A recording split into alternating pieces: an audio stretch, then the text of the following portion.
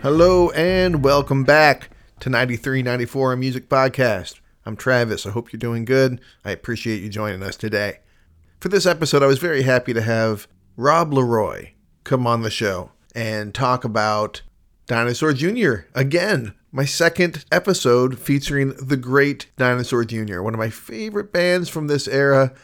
Maybe not my favorite Dinosaur Jr. album, as you'll hear as he and I get into the album talking about it, but I do deeply love all things Dinosaur Jr., and this was a lot of fun having this conversation, so check it out.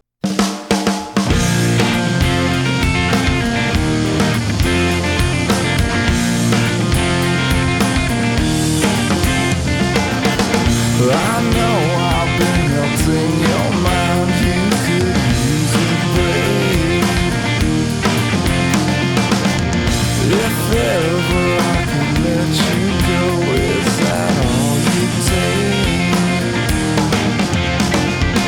It's not often you soften up enough to smile. I'm damaged, I'm sandwiching you for a while. Tomorrow it's the last event that could mean a thing. Forget what you thought she meant, think of what you meant. Hey, how you doing? Good, man. What about you? Good. Nice to meet you. Nice to meet you finally, yeah. Welcome to the show. Thank you for doing it. I usually start the show talking about how me and the guest know one another if we know one another, but you and I don't know one another. We both know Dustin Lintz. So how do you know Dustin Lintz? I've been playing a lot of music in the Detroit scene. He's booked a lot of shows for me. I've played some music with him, and it's been like a decade or something like that at this point. Okay, yeah, that's pretty much what I would have guessed if I had to like write down in advance how you knew him. It would have been through like the local scene for sure. That's how I know him too. And he's always been a guy that makes connections happen, that kind of stuff. So I appreciate you responding to his cajoling to get you on the show. Yeah, no. We're talking today about which album? We were talking about Without a Sound by Dinosaur Jr.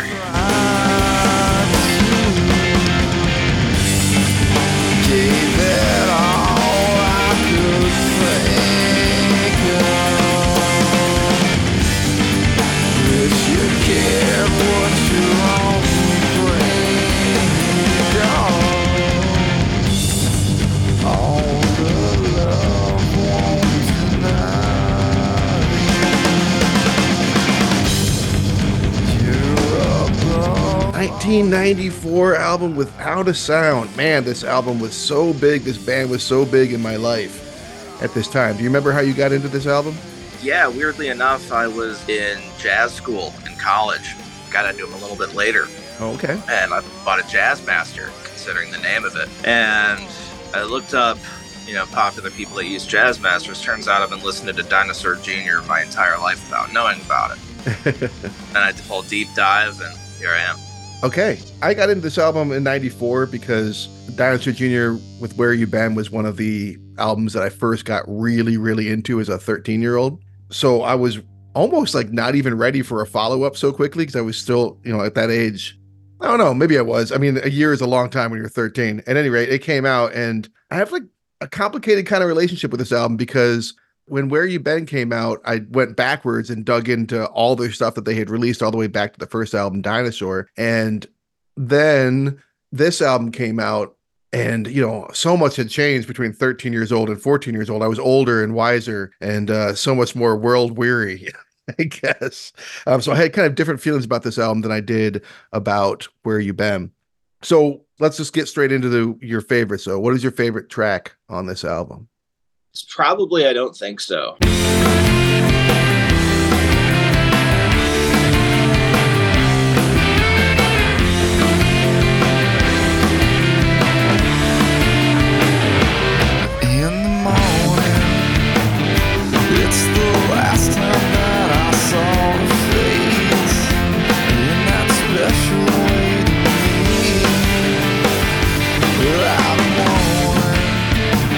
She pulled every trick to make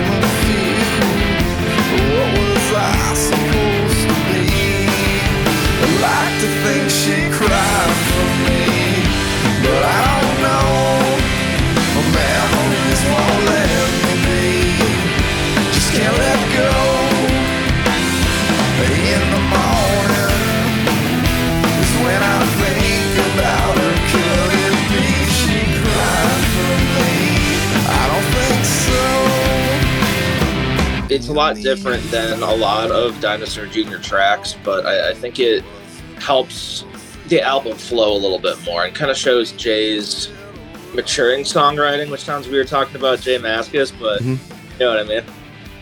Yeah. This is a step forward for him, musically speaking. And that was one of the reasons I had a complicated relationship with this album. I got into this band when Mike Johnson was the brand new bass player and they had, kicked out Lou Barlow or he had left or whatever. And I was fine with that. But then a year later, when Murph is not on this album, I was all angry about it. I don't know why. I don't know Murph. It bothered me as a kid. But this is a different kind of album for him because he's doing so much himself. And we got it right here in front of me, actually. And man, talk about bad design. Like, I'm trying to look at the song titles on the back of the cassette and it's all so dark, can't fucking read it at all. But yeah, I don't think so. It's an interesting follow-up to Feel the Pain because Feel the Pain is as accessible a song as they probably ever wrote, and then I don't think so feels more like an experiment. It feels more like you say, like a maturation of sorts, like he's doing something that he hadn't really done before.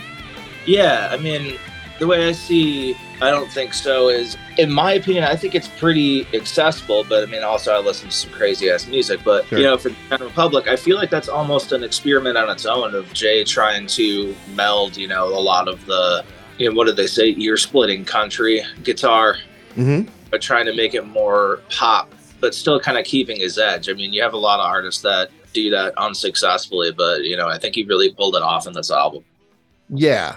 On the other hand, I also feel like some of the stuff that's happened in this album to me feels a lot like what he'd done before, which is partly why I had a problem with it as a kid. I felt like he had started to kind of repeat himself a little bit. Like when I listen to this album, even still, I hear Thumb, which is like my favorite Dinosaur Jr. song, over and over again. Like he gets through some part and I'm ready to start singing, "It never really is a good time," but it's a different song altogether,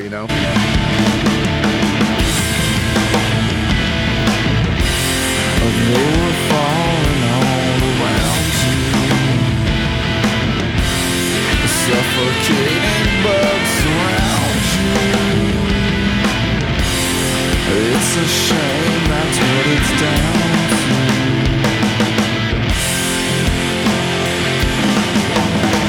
to. So I think that maybe it was good for him to have Lou and Murph kind of weighing on him a little bit, but also this is a weird time in his life. I know he wrote this like right after his father died. He was like going through some shit. Yeah, that really got me into this album too. I mean, I wasn't super into it when I first started listening to it. Kind of like you. I mean, it didn't have the core band. I was for some reason loyal to those two dudes. And writing and producing it right around the time, his dad passed. And, I lost my pops pretty early too. And I went back through it and listened to that with it in mind. And it's a total different experience just going in there knowing that's what the album is about. Yeah, I didn't know that until recently doing some reading up on it. And there's a lot of melancholy to this album. There's some slower jams to it. Like my favorite song on this album is one of the slowest jams that the dude ever did. Out of Hand is my favorite track.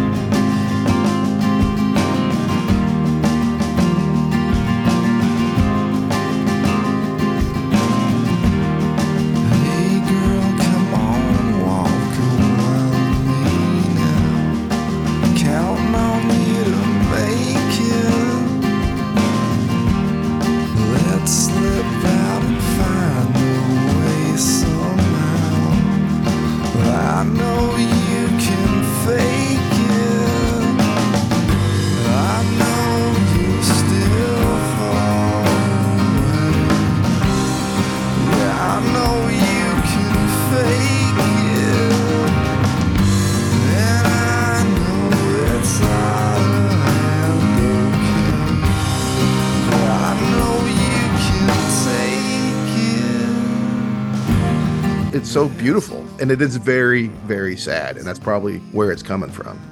I mean, people think about Jay's, electric guitar, shred work, but I mean, his acoustic skills and writing. I mean, one of the songs, man, it's not in this album, but it's Several Shades of Why. And if anyone that's listening hasn't heard it, go now, take a look if you like any of Jay's acoustic stuff, because I mean, I could just go and talk about, Jay's acoustic albums all day. But I mean, I get that. Yeah, I feel like that was kind of like the stepping stone for a lot of his other stuff. Yeah, despite the fact that Murph and Lou are no longer in the band, which kind of suggests some control issues. Also in Out of Hand, he's letting Mike Johnson solo on acoustic in there, which is pretty cool. And yeah, it is cool to get him doing acoustic stuff. This is right around the time he released Martin and Me, which is epic. I love that album. It's so classic.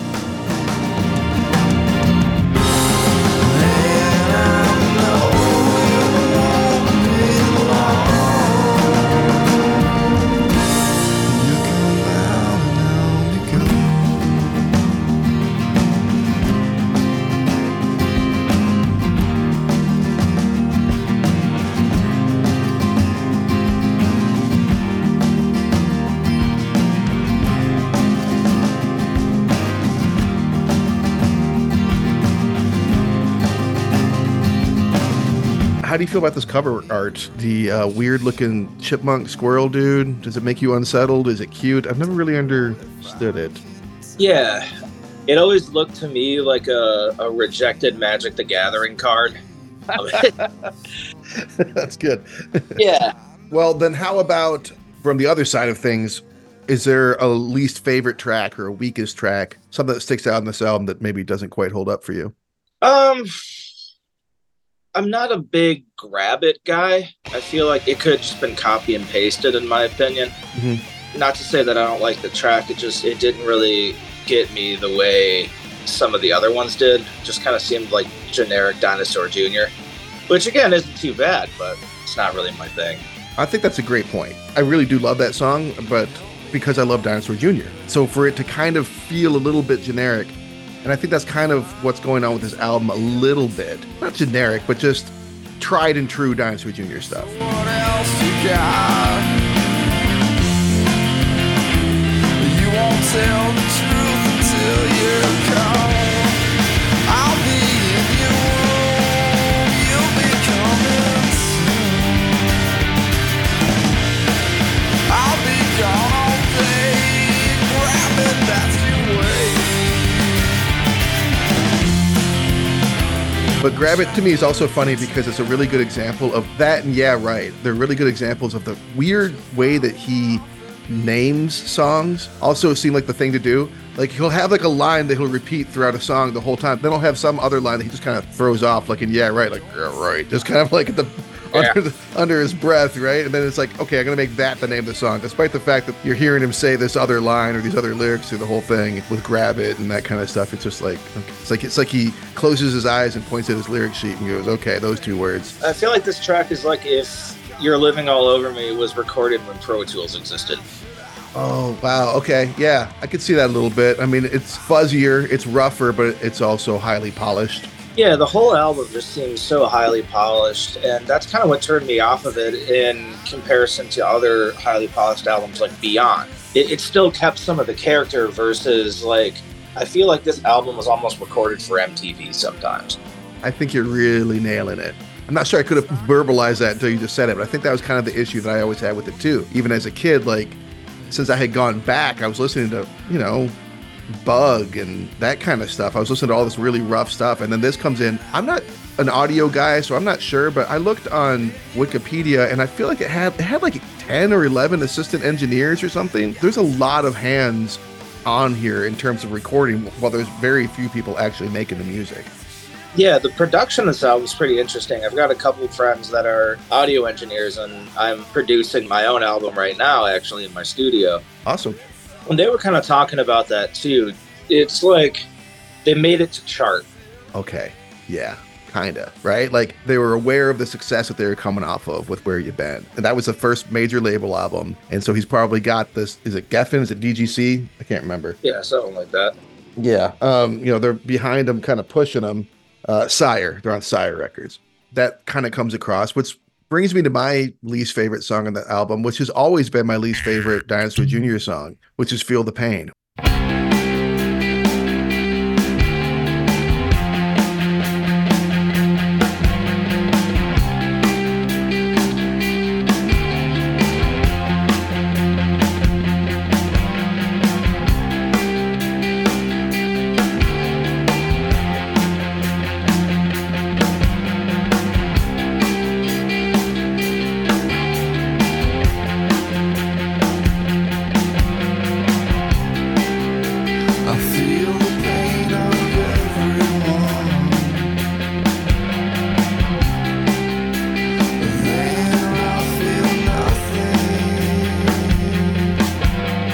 which is not to say that it's the weakest song on the album necessarily, but it's the Brown Eyed Girl.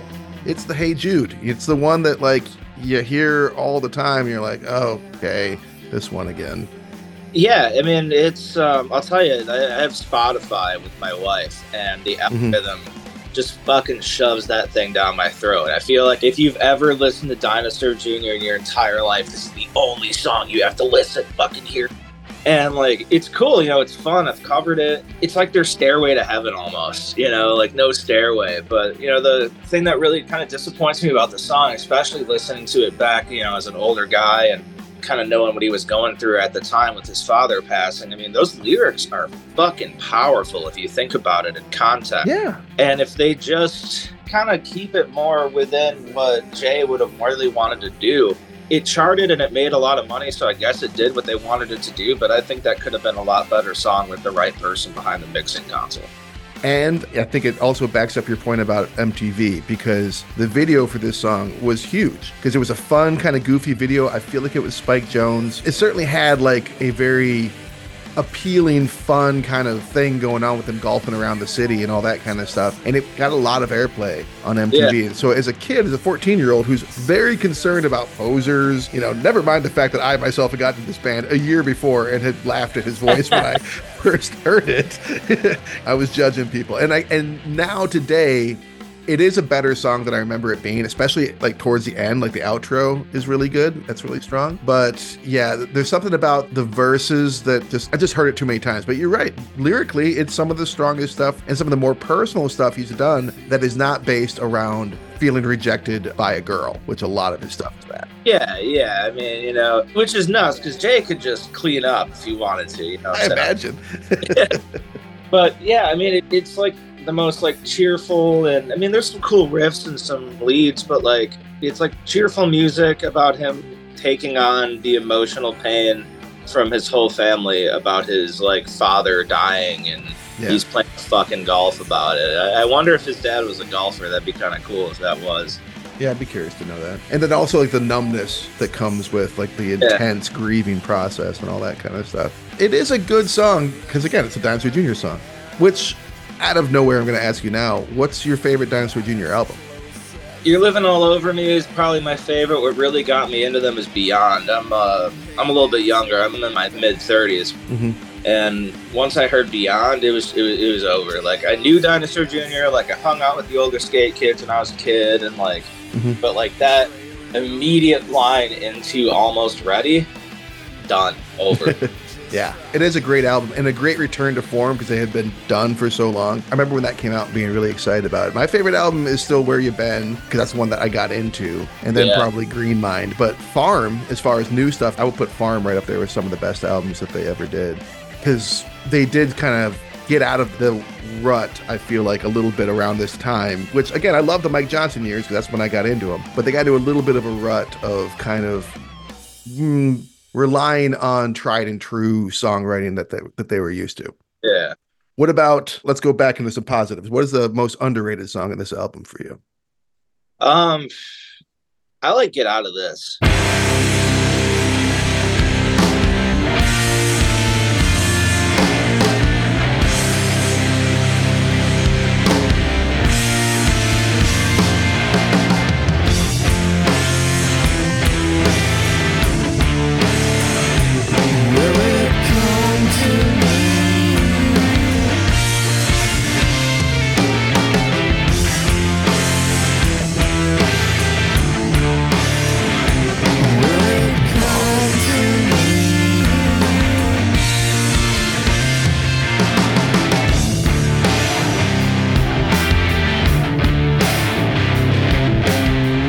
It doesn't necessarily, to me, sound like a lot of the songs in the album.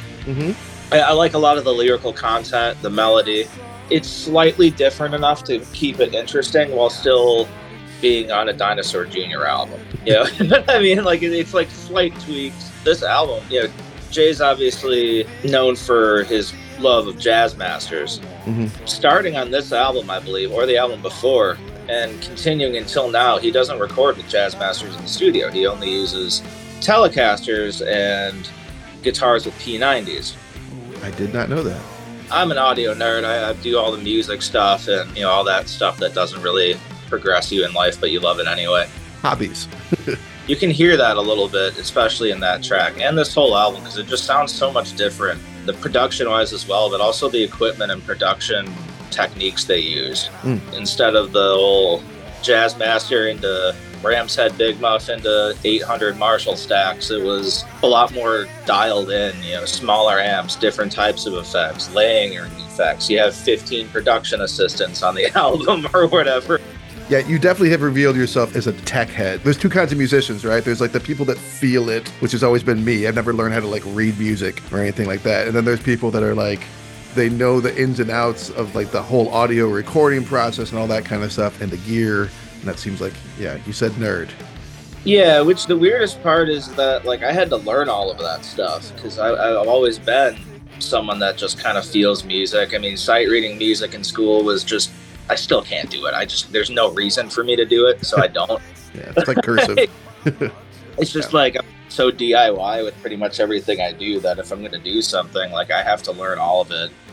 Like, I mean, I built a studio in my basement here. I didn't know what the fuck I was doing. I had to just keep like asking people and wasting time at work, going online, learning things. That's how you do it, right? Try and fail and then learn from the failures. That's good. Hey. I'd have to say that my underrated song in this album is Mind Glow.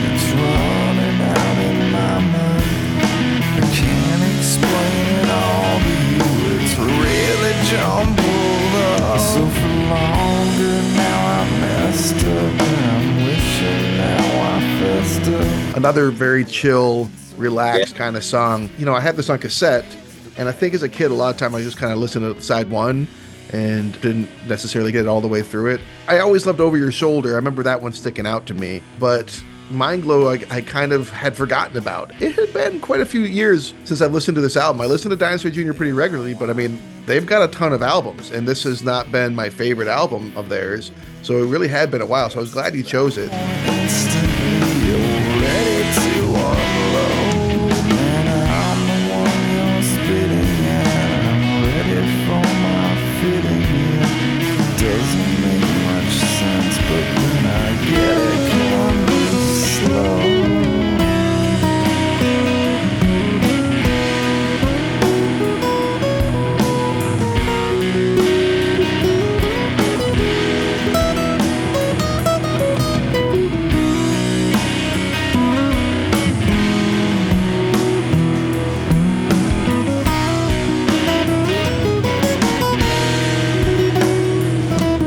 Some of the best Dinosaur Jr. songs by that band ever are on this album, and I do think Mind Glow is one of them. Yeah, it was a tough album to pick because I kind of skip over it sometimes too. The thing that really blew me away, and I just found this out last week when I was kind of doing some more background info on the album, Over Your Shoulder. It was used on a Japanese boxing reality show in February 2019, and it charted, I'm reading this right now because it sounds like I'm making this shit up because it's insane. Over Your Shoulder charted at 18 on the Billboard Japan Hot 100 25 years after the album's release for ostensibly no reason other than it was on a reality boxing show in Japan. It's alright, but it sure getting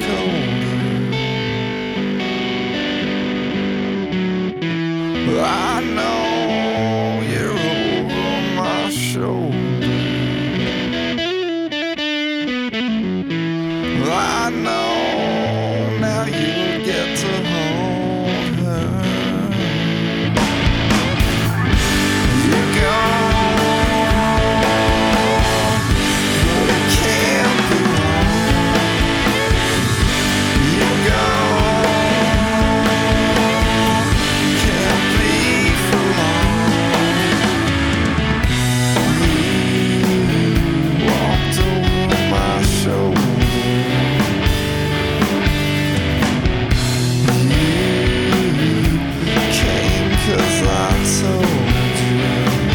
you listen to the song and it's very slow and quiet, it's not something I can imagine people beating each other up to.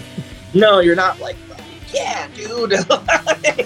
So funny. Maybe it was like the outro song or something, or I don't know. I had to look that up just to like verify that Wikipedia wasn't fucking with me, because it's one of the most J Mascis things that could possibly ever happen. Have you ever got a chance to see him live? Oh yeah, probably 5-6 times at this point. Nice. Yeah, most of their tickets are super cheap, which is good. Mm-hmm. Man, tickets are expensive these days, dude, I'll tell you. Yeah. And they play a lot. They tour a lot. Probably the coolest one I saw is I went to Riot Fest in Chicago, which usually has a real hit or miss lineup, but it was like Dinosaur Jr., Glassjaw, the original Misfits, Elvis Costello. Nice. So I was like, fuck it, dude, I'm going to go. I know people in Chicago and shit. It was the 25th anniversary of You're Living All Over Me. They played it from beginning to end. Awesome. Dude, I was like front row throwing shit at J Mascis. He doesn't like that. One of the first times I ever saw them live, or one of the first bands I ever saw live, was them. Like, Where Your Band came out and I got obsessed with them. I was like wearing purple and shit all the time, 13. And then I went and saw him live, and Jay was curmudgeonly at best, mostly because he didn't like the fact that people kept throwing stuff at him, particularly a shoe that hit him in the head, which I wouldn't like either, but he was very grumpy the whole time. That's pretty fair. Yeah, he's entitled to not want things thrown at him. I think the coolest part about that show, and I know it has nothing to do with the album that we're talking about, but I was never a huge fan of Pennywise, but they were playing on the stage, like literally right next to him. So as Pennywise was wrapping up their set, Jay just started soloing at full volume along with them to their songs. That's cool. That's cool. That's like a mashup. Never would have guessed. When I saw them when they played with Primus, the dudes from Negative Approach came out on stage and played with them for a little bit too. That was pretty sweet. He seems kind of collaborative, despite the fact that we're talking about an album in his career where he was almost just like, it's just me and a little bit of Mike. As he's gotten older, he seems a lot more collaborative, especially lately. He does like these cruises and stuff where he like plays with Bob Mould and like whoever else and all that kind of stuff. I mean, they're like Dinosaur Jr. gigs, but they're doing more stuff with other people. Not that I've seen them. I can't, however inexpensive their shows are, I can't afford a cruise just to see Dinosaur Jr. I mean, he seems happier these days. He does. In my opinion, he's finally getting a lot of the recognition that he deserves. I mean, you can't go anywhere without tripping into a J Mascis signature something. Yeah, I think you make a good point. He's definitely kind of become, at this point, pretty well known. It also makes me wonder if he's more accepted into like the mainstream at this point, which I think he has been. Why do I never hear Dinosaur Jr. songs in movies? I hear Out of Hand and I think to myself, this is something that would work great as like the emotional climax to a movie. A lot of his songs would, just not even from just this album. There's always this pathos that's like injected into his stuff that I think would work really well in cinema, but I can hardly think of any time. I mean, I can think of like 1 or 2 movies where I've heard a Dinosaur Jr. song and it's like in the background, it's not like upfront kind of thing. I wonder if that's by design. I mean, I don't hear it on any commercials or anything either. Not that I can remember. I mean, not a lot of commercial stuff has been used. Yeah, maybe. You're right. He doesn't strike me as the kind of guy that like wants to use, Feel the Pain to sell Reese's peanut butter or whatever. But I do think he's got some movie connections. I mean, well, not necessarily connections. I remember he was in the movie Gas Food Lodging back in the day. And I was like, I watched the movie just because I heard that he was in it. He has like one line and he's not a very good actor. But yeah, I don't know. But it seems like he should be more accepted. Yeah, I mean, the coolest thing that I've seen in regards to just J Mascis in general is I used to give some guitar lessons, and I'm pretty active in like communities for kids like starting to want to play music, because I've been playing music for 20 years and I fucked up for 20 years. So a lot of younger kids and, teenagers, now that I'm going to yell at people to get off my lawn, know who J Mascis is. I can't tell you how many times I've seen people have that J Mascis Squire Jazzmaster, the white one with the gold pickguard. That's awesome. Everywhere, dude. It's an awesome guitar to start off with. I mean, I feel like, I don't know really how, but, he's influencing a new generation of guitar players. And maybe that's partly what's given him that kind of late career kick, is that he's always been a virtuoso. He's always been a head above the rest. People talk about Billy Corgan and layered guitar tracks on Smashing Pumpkins stuff. And then you listen to this album and it's like, you want to hear a sonic wall. And it's not just like a dense wall of noise. It's this intricate, involved, complex riffs and all this kind of stuff going on, and like the guitar talking to each other, and like it's all him, or a lot of it's him, most of it's him, you know. So maybe that's kind of what's starting to happen, is that new generations are being introduced probably by people like you, particularly if they're very musically minded and not casually getting into a band, but like, I'm trying to like discover guitarists kind of attitude. Yeah, and it's cool to start seeing that again. I mean, you know, when you and I grew up, I mean, we didn't have the internet. We had to go find tapes or CDs in the clearance section to find cool new, you know, artists. Yeah. And it's awesome to see people go out and search for music again. Because, I mean, the internet is great because it makes that easier, but it also oversaturates you. Yeah. It's crazy. This kid down, you know, a couple blocks away from me, he was like, "Hey man, do you have any old CDs I could have?" I'm like, "Yeah, man, here you go." Yeah, put them in your PlayStation or whatever you can use to play them. I'm like, "What are you even going to do with these, dude?" That was really funny. I had a thought that kind of popped up. I probably should have remembered this earlier, but you know, one of the things that makes this album a little too polished and not my favorite Dinosaur Jr. album is it's really missing a lot of that Lou Barlow grindy bass, playing it almost like a second guitar. Yeah, so, I mean, do you prefer the Barlow years or the Johnson years? They're just their own thing, really. Yeah. You know, like... Yeah. Especially since Barlow left and came back, there's like two Barlow eras. Mike Johnson's a lot more of a straightforward bass player, right? It's a lot cleaner and clearer and supportive, as opposed to like, you know, we're a three-piece and I'm going to stand out and do my own thing. He's doing a lot more of support, I think, for what Mascis is doing, which is maybe partly why Mascis liked him. Yeah, and the bass doesn't really come through as far as production goes. For all of what's going on, I mean, you can hear it, but it's not thick. It doesn't like resonate through the tracks. Yeah, and that's what a good bass player should do, you know? I mean, liked about Lou is he almost kind of plays and approaches bass almost like Jay does with chords and stuff. Mm-hmm. Like, you have like a chord and then he'll do like other stuff on top of it. So like Lou will have that bass note and then do like a chord, so it sounds like there's a rhythm guitarist or something in the background. Mm-hmm. It was unique and it was cool. I think it would definitely be out of place on this album. It would have been cool to kind of hear what they would have done in this headspace together, but I also think that, you know, Mike Johnson's backing vocals are really subtle, and then they have this woman come on. I don't know who she is, but her name's Talia Zedek or Zedika. She does some pretty strong supporting backing vocals, and then I'm trying to imagine Lou in here like screaming over Mind Glow, and it just wouldn't really work. Which he learned how to restrain himself some as he's gotten older. It's not as much screaming and stuff, which I like screaming. I screamed in bands for years. I like screaming music, but I mean, I think that this stuff at this point in their career, it was for the best for Barlow to not be there, and I think it was for the best for him to come back too. And that helped him get clean too, which I'm always a fan of people working on themselves. I mean, yeah, Dinosaur Jr. is not a drug band. I'm fairly confident that Jay has been straight edge this whole time. You can correct me if I'm wrong. I don't know. He strikes me like it seems kind of like stoner rock a little bit to me, but I couldn't imagine, you know, hard drugs.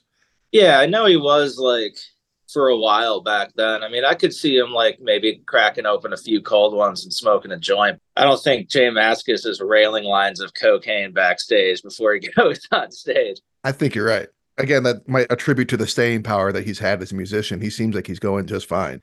Yeah, he's not even skipping a beat. Lou left and did some music that's not really my favorite. I'm not a big Folk Implosion guy. Sabado is okay. I like Sabado quite a bit, but Folk Implosion, well, I like Folk Implosion too, but I've never, it's not Dinosaur Jr. Neither of those bands are, at least for me. I don't know how this popped up, but I got a mini Sabado record. And on the front of it is the Canadian flag with a pot leaf in it. And on the back is just Bubbles from Trailer Park Boys. And okay. The sign with the pot leaf, they're covering a Rush song, Limelight. And on the Bubbles side, they somehow have a recording of like 30 seconds from an episode of that guy just talking. It's one of the coolest things I own. That's very cool. But speaking of albums, you say you're producing your own, you're working on your own. Tell us about it, please. Yeah, thanks, man. We're a band called Dharma. We're 4-piece. Band's been around since 2010. When I moved back from Grand Rapids in 2014, we started it here. With all members. We've got a couple, demos out on Spotify and everything like that, but we're releasing our first full length probably in the next few months. I'm doing all of it myself. It's got all like the mixers and tape machines. I'm kind of trying to take like a analog approach to it. Very cool. We've got a music video out on YouTube. It's our single Aspar Day. And is that Dharma, Dharma? Yep. Okay. Yep. Cool. Well, congratulations on that, man. That sounds like it's been a labor of love, and you're making it happen. That's exciting. Yeah. The hardest thing is mixing and producing, not like a guitar player. Mm-hmm. So all the other instruments in, and I'm trying not to be a perfectionist about it. Just kind of let it flow. But I swear to God, if I have to listen to another snare drum for 5 hours. Seems like a tedious task. Like I took 4 months off to just completely reset my ears. And, I'm finally coming back in and just finishing it on up. So it should be out soon. All right. We'll keep an ear out for that. So I always end my shows talking about some other random question that has nothing to do with what we're talking about. And I thought for this episode, I would discuss with you beverages that are specific to the 1990s that you can no longer get. And you tell me, I don't know, give me your top 3. I'm going to give you a list of a few beverages from back in the day, stuff that's discontinued, like Surge in 1997. Remember Surge? It was like Mountain Dew for, how can I put this? Trashier people, I guess. That's an option. There was Orbits from 1996. It was that weird kind of like water, but had like floating colored. Remember that? Weird balls of color in there? Real gross. Okay, and you're a little bit younger than me, so you might not remember all of these. Crystal Pepsi, I'm sure you're aware of Crystal Pepsi. That was 1992, but they did bring that back. Did you ever get a chance to try that trash? Yep, unfortunately. Yeah, it's like drinking corn syrup. Yeah. Not good. They fucked that up. They did.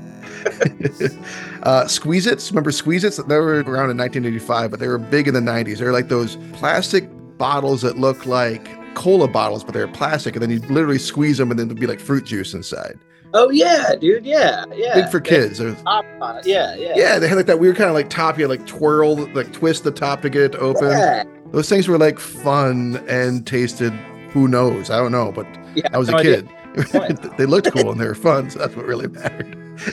Along the same lines was Ecto Cooler. Did you ever get Hi-C Ecto Cooler in your life? I never had one. I saw them though. You've heard of it. It's kind of like a legendary drink, right? And then Jolt Cola. And these are from the 80s, but they were around in the 90s. Jolt Cola was another one. Its big claim to fame was that it was like, I don't know, 5,000 milligrams of caffeine or something crazy like that. It was like heart attack in a bottle. We used to get it in like, when you're 12 or 13 before you're drinking alcohol, but your friends stay over. So we would get Jolt Cola. So we'd stay up all night. Oh yeah. And then Josta from 1995 was I think it was Pepsi that made it. It had this weird panther on it. And it was like this weird, it was made with guaranara, whatever the fuck that is. And all I know is that like I've seen that panther tattooed on people like for the rest of my life since. I don't know why. I swear to God, it's the Josta Panther. And then Coke 2 was in 1990. So if you had to try one of these again, you're forced to, not like you get to. You have to drink one of these beverages. Which one are you going to go with? Surge, Orbits, Crystal Pepsi, Jolt Cola, Ecto Cooler, Squeeze-It, or Josta? Well, I was never allowed to get Josta because it was too suggested. I think my mom thought I would die if I drank it, and she was probably right. I would definitely have to give that one a go. Okay. I remember it actually not being that bad. It was almost like a fruity cola, kind of. I don't know. Yeah. There's probably a reason it's not around anymore, but it wasn't terrible. I wouldn't get the logo tattooed on me. It's not that good. It's made with real panther, so... That is dangerous. You gotta be careful with that. Rob, thanks for coming on the show, man. I really appreciate it. I've had fun talking with you. I hope you come back if you want to. You're very welcome to. Yeah, of course, man. That'd be great. Definitely. Thanks for coming on, man. It means a lot to me. Sweet, man. I appreciate it. Yeah, let me know when you need someone to talk about an album for an hour. I'm always down. Appreciate it. All right, man. Enjoy the rest of your day. Good talking with you. See you, man.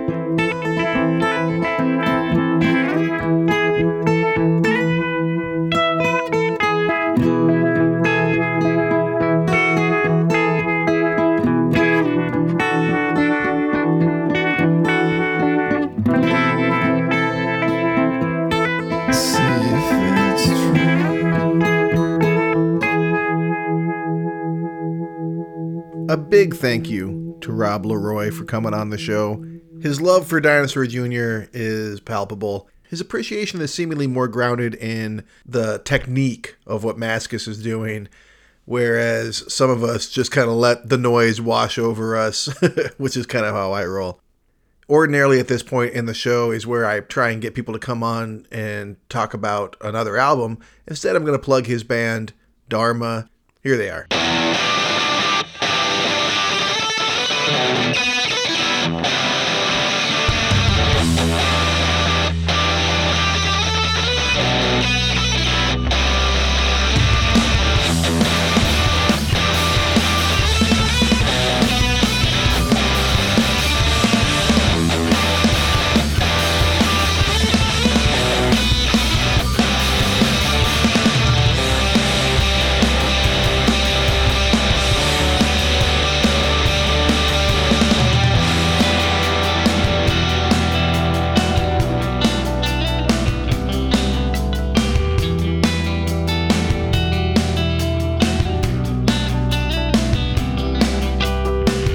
And I'm going to see them soon, actually, if things go according to plan.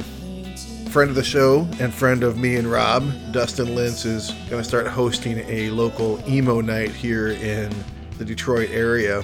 And Rob's band Dharma is going to play the first one on Dustin's birthday soon, so I'll be checking that out. So if you're in the area, check out Dharma, check out what Dustin Lintz is doing at, I don't know, somewhere in Ferndale. So if you're a regular listener and are up for it, you're always welcome on the show, or maybe you know someone who would be a good fit for the show. Let them know about the show. Maybe that'd be cool. I do ask that maybe you could rate the show, review the show. It's actually been a long time since I've had any of those, and just clicking a button would be really appreciated on your Spotify feed or Apple podcast feed or wherever it is that you do. Writing a review is a lot to ask, I understand, but if you could do that, that would be great too. And that's it. Yeah, that's all I got to say. Dinosaur Jr., it is a beautiful album. It's always going to be a part of me, so I'm stuck with it whether I like it or not, but luckily I do, very much. And it was good to dig back into it and spend time with it. And it was good to spend time with you, so thanks for listening. Take care of yourselves. Take care of each other.